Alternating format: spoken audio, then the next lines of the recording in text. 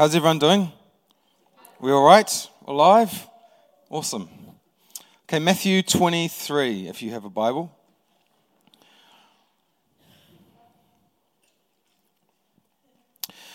And what I'm going to do now is I'm going to read it before you have the chance to find the verse, because that's what we do in church. So it says this: "Woe to you, teachers of the law and Pharisees, you hypocrites, you blind Pharisee! First clean the inside of the cup and dish, and then the outside will also be clean." It says this earlier, before that point. Then Jesus said to the crowds and to the disciples, "The teachers of the law and the Pharisees sit in Moses' seat. So you must be careful to do everything they tell you, but do not do what they do. For they do not practice what they preach. They tie up heavy, cumbersome loads and put them on other people's shoulders, but they themselves are not willing to lift a finger to move them." So I want to carry this conversation about cups today. Last week we talked about this idea that we can fall into a should Christianity very easily, where we find ourselves doing the right things, operating in the right way, and our trust and our hope and our expectation shifts from being in Jesus to in these things. If I just turn up every Sunday, if I just read my word, if I just sing all of these songs, then something will happen inside of me. And very quickly we end up just like the Pharisees, determined to follow the rules, but disconnected from the heart. And so I want to carry this conversation further and take a slightly different angle. So Jesus is essentially speaking to the religious leaders. He's speaking to people like me, going, you guys are putting heavy loads on side of people, but don't do what these Pharisees are doing. By the way, some theologians suggest that they thought that Jesus himself was a Pharisee, right? So that type of religious leader, his perspective, his thinking, some of those types of things. Now, so it's almost like an insider critique. Him going, no, you guys know how to do this and follow the rules and do all of that. All the while, you are disconnected from the very heart of God.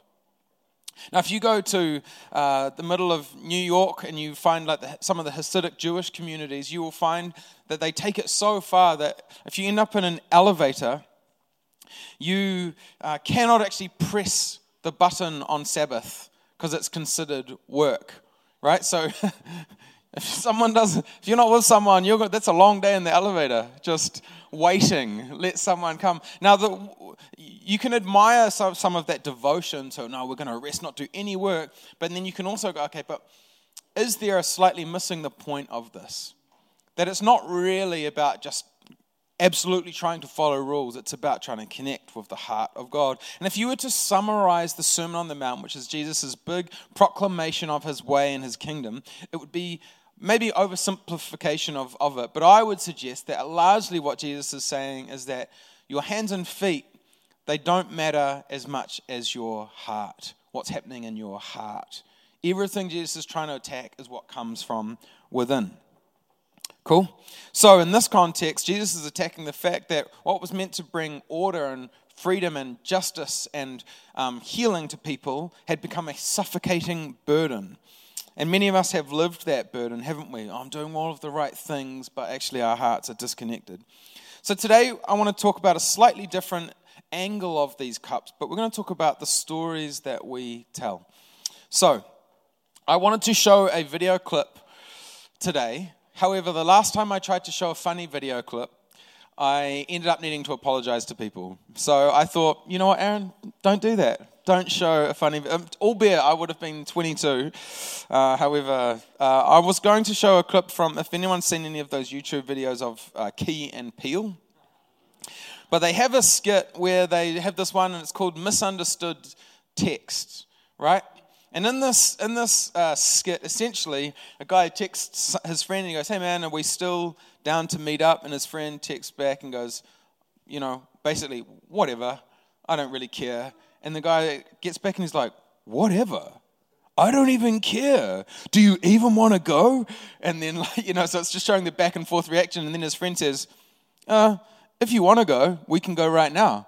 And then his friend's reading back the text and he's going, "You want to go right now?" Anyway, it just escalates. And then it ends up with his friend, with the guy who's getting fired up, and his other friend mellow as at home. The fired up guy turns up to the pub where they were going to meet with this bat with like nails coming out of it. And he's like, "Yo!" And the guy turns around and he's like, "Oh, hey man." He's like, "Oh, maybe this wasn't actually what was going on.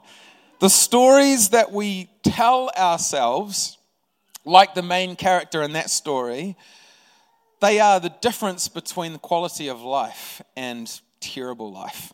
All right, they're the difference between actually good life and a not good life. So it's Dr. Anna Lemke, a psychologist, she talks about the idea that healing only comes when the stories that we tell are truly self-aware, truly the truth. So there's a story that goes on and it's probably a story repeated millions of different forms in different ways, but I read about one alcoholic who was at Alcoholics Anonymous in the class, and he was there by court order. He didn't want to be there. And every single session, he played down his alcoholism extremely. Kind of like, it's not really that bad. And the psychologist was struggling to get through to the point all she was facing was denial.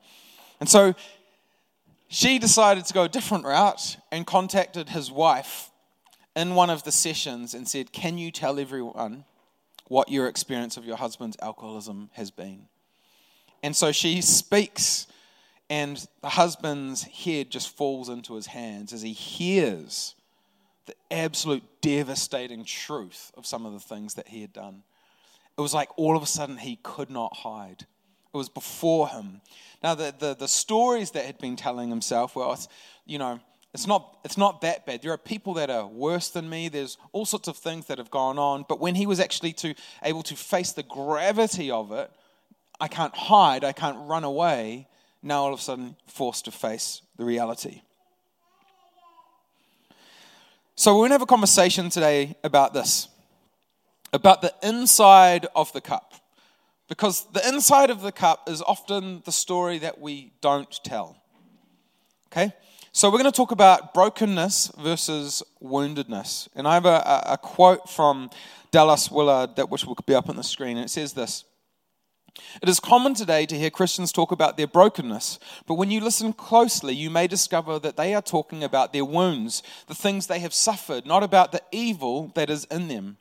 Yet, without this realization of our utter ruin, and without the genuine revisioning and redirecting our lives, which that bitter realization naturally gives rise to, no clear path to true transformation can be found. It is psychologically and spiritually impossible. We will steadfastly remain on the throne of our universe so far as we are concerned, perhaps trying to use a little God here and there." So, this is how one might summarize in a real short way woundedness and brokenness. So woundedness equals the pain I experience as a result of someone or something else. Kapai? Brokenness is the pain I experience as a result of my own inner evil. And I want to ask a simple question today. Is the story you tell about your life in regards to hardship one of woundedness or of brokenness? Another way of thinking about it is woundedness equals victim, but brokenness equals perpetrator. Now, when we tell stories about ourselves, it's human nature to rather be the victim in the story than the perpetrator. We don't want to be the one that's gone out intentionally and done all of these things. But if the story that you tell of hardship centers pain and suffering primarily around what has happened to you by others or through different circumstances, it would be incredibly easy to live in that victimhood, and that is unhealthy. And so we must talk about the hurt that other people have inflicted on us, 100%. If we don't, that becomes all sorts of chaos. However, if the conversation never moves to the inside of the cup, the brokenness, the inner evil, we will live against transformation. In fact, we will enter into malformation. So the story of woundedness is actually a story of powerlessness. And if you keep telling stories that remind you of that powerlessness, that is where you will live. And that is also where fear lives. Powerlessness happens when your story never gets to the inside of the cup. And so powerful inner cup conversations or inner evil or brokenness conversations are able to happen when we look at the woundedness that we live with and we go, how has that become inner evil in me? So if we don't ask that question, we risk wounding others under the justification that we ourselves are wounded. We say things like, the only reason I said that was because you da, da, da, da, da, da, da. Right? And so when we talk like that, we are presenting a clean cup image. Oh, it's fine because you said that, which justifies all the reactions that however we talk about it. But the reality is that unless we are able to tell the story and recognize how woundedness has become evil inside of us, we actually don't find healing. Our narrative is always that, we're out of control and these bad things that just keep happening to me, versus, well, actually, this thing happened when I was however old, and the result of that is an increasing bitterness about this type of person or this type of experience or whatever it might be. It's a kind of a you hit me first justification, isn't it? I can do what I want because you hit me first. Now, external behavior that is clearly wrong is one thing, but what about the heart stuff? The bitterness that lives, the anger that lives beneath the surface. So this week I have been in a block course at Laidlaw, and as part of an assignment I had to do, I had to reflect on a scenario within my pastoral experience that was painful to me. So I flicked through the 7 million options, jokes, and landed on one particular incident. And as I started to dive into this incident, do you know what? The first thing that happened, my experience was woundedness. Yeah, this person did that, and then they did this, and then they did this, and then they did that.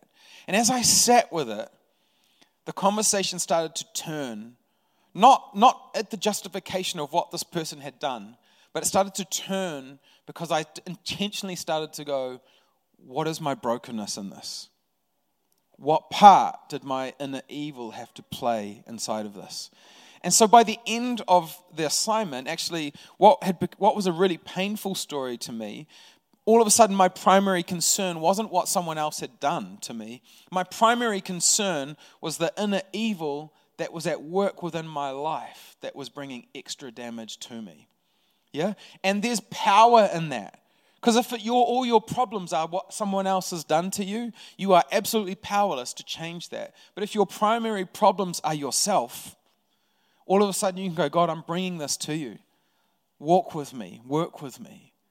Help expose this in my life. Now, it's like anything, isn't it? You can get revelation about yourself, and it's really exciting. I don't know if anyone's done the Enneagram or dive deep into that, but the Enneagram is basically, if Strength Finder is you at your best, the Enneagram is almost like you at your worst. Okay? And it's your shadow side, and it's really helpful to actually look at. And it's like, when I dived into the Enneagram, I was kind of found myself really fascinated by, oh yeah, I would do that, and I do that, and it's like, revelation, oh, this is cool, these are the things that I do, I can monitor that, until you have that experience that triggers that shadow side, and now you're in it, and all of a sudden that information doesn't feel that cool, right? Like, damn it, I wish I did not do this, but I'm so far in it, I don't know how to get myself out of this corner. Love it, right? The revelation of information about us versus the experience of that information about us. I remember sitting down with someone that had caused major pain, to lots and lots of people, and I realized that as they spoke, that they were only really sorry for the fact that they had been affected. The language was still, if that person hadn't, And you know what? Until that person could say, I did this, they would be destined to repeat the abuse. And this is the truth for all of us, isn't it? Until we can look at the inner cup, all of the mud that causes that cup to be unclean will continue to be there. It'll continue to express itself in many, many different ways. And I'm in a season where I'm being forced to face the inner cup in a more beautiful and a deeper way, I feel. And can I tell you what happens when you choose to experience, feel, and see your brokenness, your inner cup? The slow and gradual work of healing begins, even when all you want to do is run away from it. It's too unbearable to face. I know that that's me, but damn it, that's me. And sitting with that, allowing ourselves to feel that, to know that.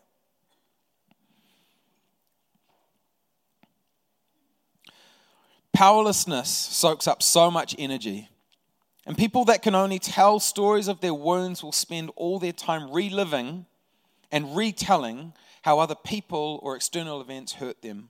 But people that are empowered, that can talk about their inner evil, will reevaluate every wound accordingly.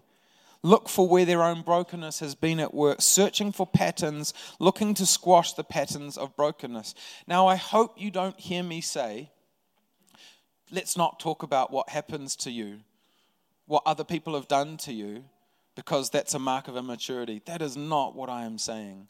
What I am saying is that if we are going to, in an ongoing way, retell stories, if all we tell is the story of our wounds, there is no redemption waiting for us. It's just the exacerbating of the pain, pushing on the bruises over and over again. So I don't know if any of you have read any of Mr. Pete Scazzero. The Emotionally Healthy Leader, Emotionally Healthy Spirituality, Emotionally Healthy Discipleship. Here's a bit of a checklist, and gotta love a good checklist. And I thought I'd just ring it out, read some of the stuff out. And it's really it's a health check for where are you at? How are things going for you?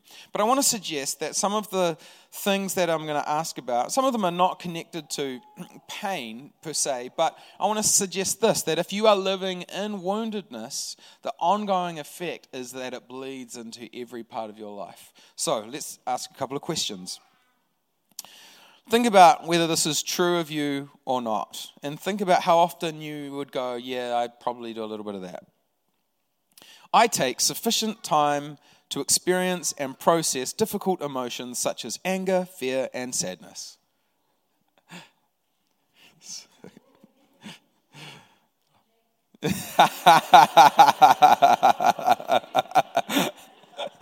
So good.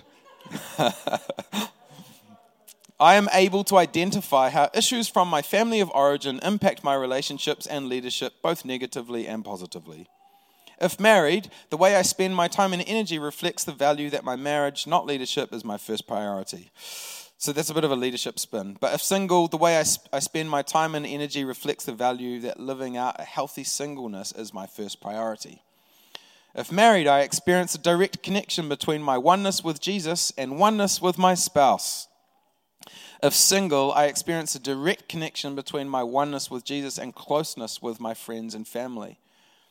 No matter how busy I am, I constantly practice the spiritual disciplines of solitude and silence. I regularly read scripture and pray in order to enjoy communion with God and not just in service or in leading of others. I practice Sabbath, a weekly 24-hour period in which I stop my work, rest, and delight in God's many gifts. I view Sabbath as a spiritual discipline that is essential for both my personal life and my leadership. I take time to practice prayerful discernment when making plans and decisions.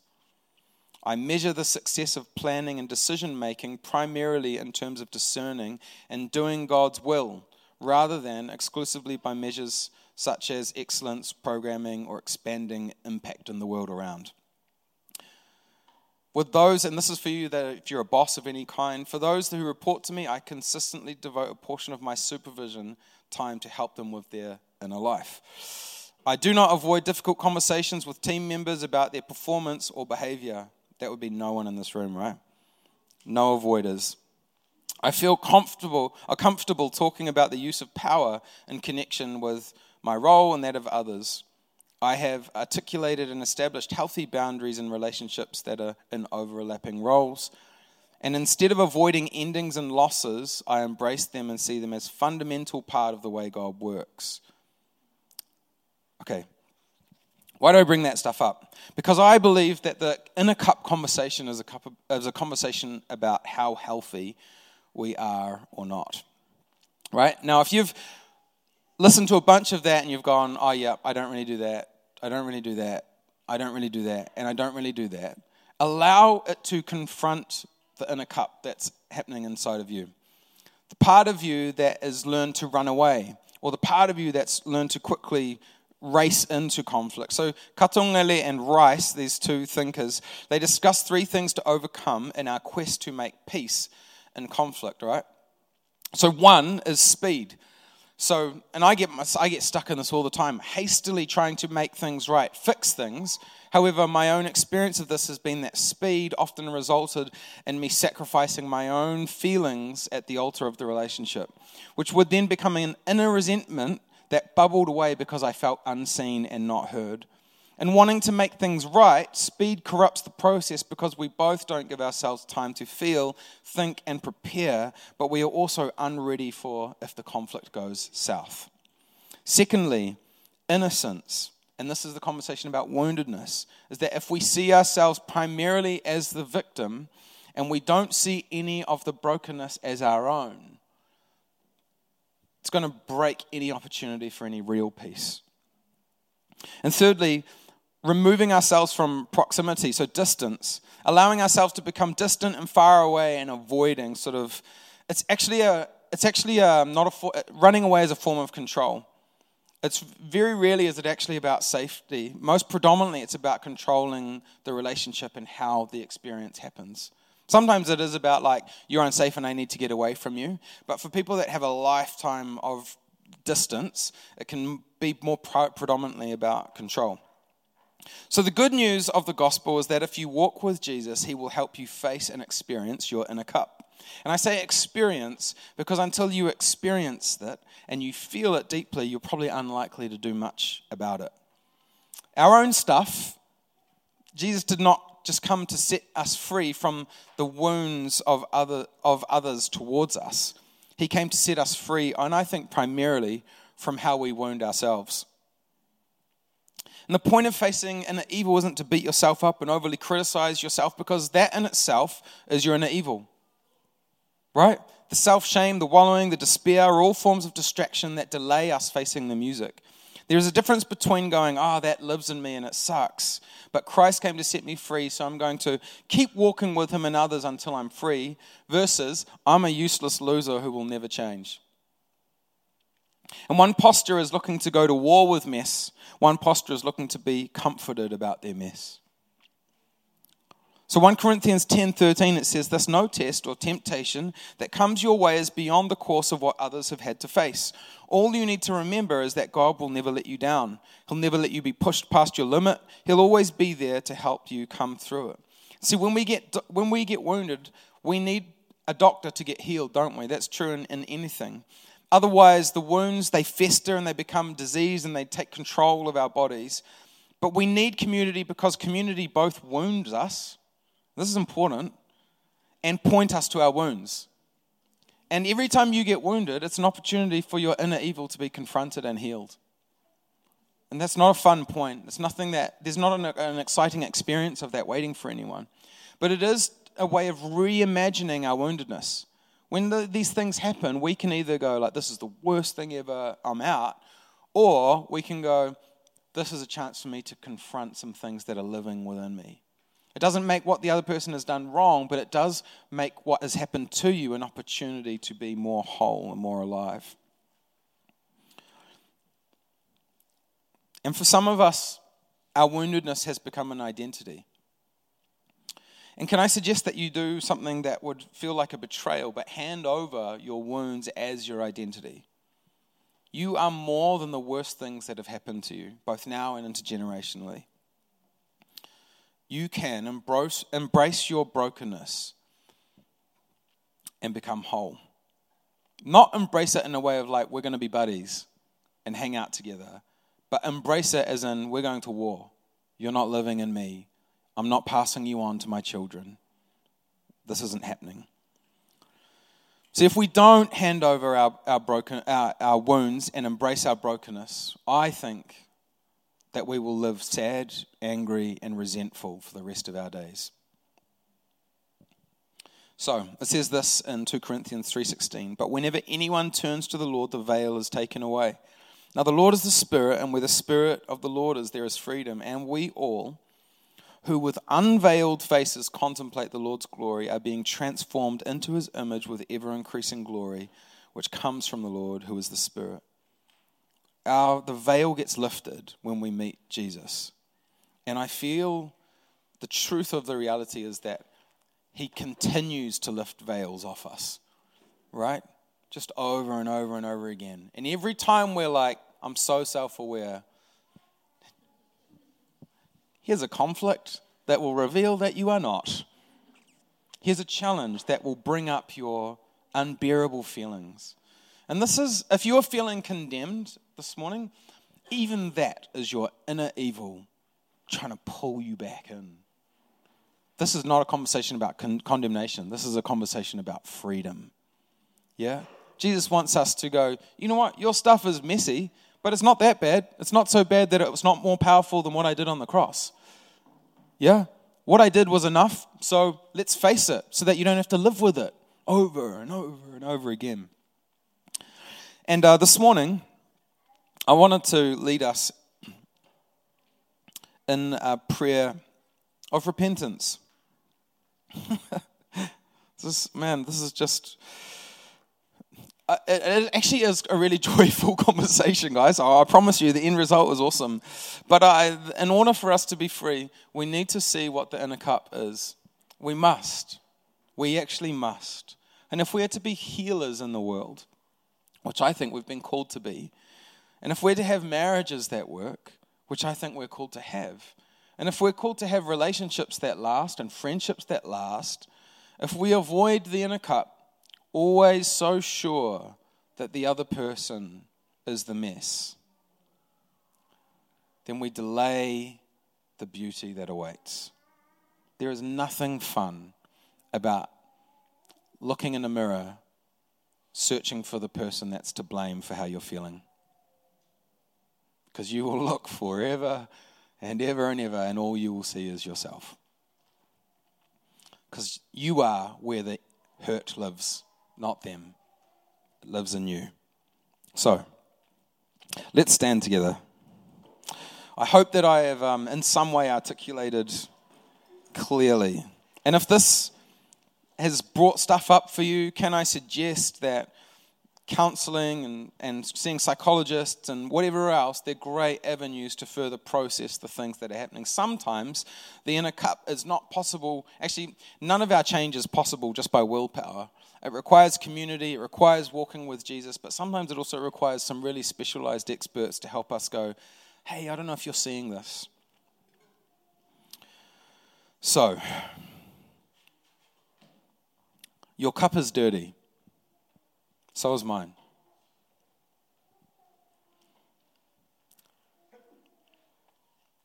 Why don't you just close your eyes? Your cup is dirty. So is mine.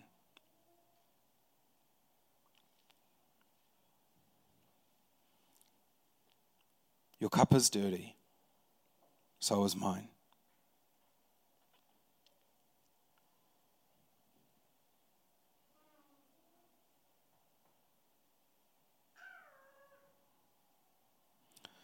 Just sit with it. Allow God to bring to mind,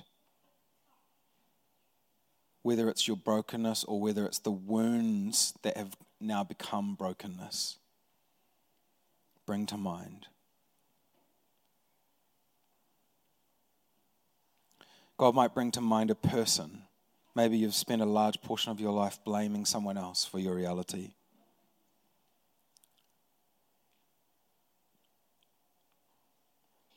God wants to heal your cup. If this person hadn't have done this, if this hadn't happened here, God wants to clean your cup. The hurt lives in you. Lord, for where we have been perpetrators, which is often, Lord, give us eyes to see. You are so unintimidated by the inner evil that walks with us. You are so unintimidated. You are not worried. You are not anxious. And I just want to speak over you that are swimming in despair. I want to pray, Lord Jesus, that you would liberate people who just feel so stuck. Like, I don't want to be here, or I don't want to think like this, but I just am again and again and again. You promise to give us life and life to the full. And today, Jesus, we are asking for that life and life to the full. We're asking for that abundant life. And if you want to confess this morning, why don't you open your hands and say, Lord Jesus, I confess my brokenness. Lord Jesus, I confess my bitterness. I confess my unforgiveness. I confess my anger. I confess my resentment. I confess my destructive thinking. I confess my whatever. Confess and be free.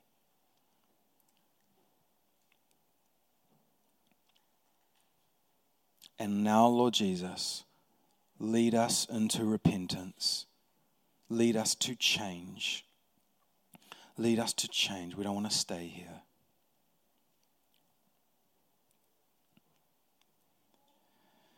There is none like you. No one else can touch my heart like you do. I could search for all eternity long and find there is none like you. There is none. There is none like you. No one else can touch my heart like you do. And I could search for all eternity long and find there is none like you. So there's no one else that can touch our hearts. And there's no one else that can actually clean our cups. But we're not alone, and you are not alone. And you might feel unclean, but the cleaner of all cleaners is our God. He makes you right. He makes you whole. I break the bondage, Lord, over people's life, the intergenerational stuff, both seen and unseen. I pray, would you cut the cords of death that are wrapped around people. My dad had this, therefore I have this. My mum walked with this, therefore I have this. Break the cords of death. My grandfather was an angry man. I am an angry man. I break the cords of death, Jesus, of addiction, of abuse. I ask, Lord Jesus, set people free. Thank you, Lord. If this morning you're feeling like, oh man, I just need someone to put their hands on my shoulders, and I need someone to speak words of life. Can I invite you to come and kneel? I would love to pray for you. But in the meantime, we're going to finish with our prayer. I recognize this morning's been heavy, but I hope it's been helpful. Kapai, if we can just chuck our karaki up. Kia orangia koe e te ariki, kia tāwharautia, kia whitia koe e tana mataho, kia atawhaitia, kia aro atu te ariki, kia koe, kia tau te rangi Māori e, hoho te rongo, tau mai te Māori, haumi e, hui e, tā ki e. Kia ora koutou.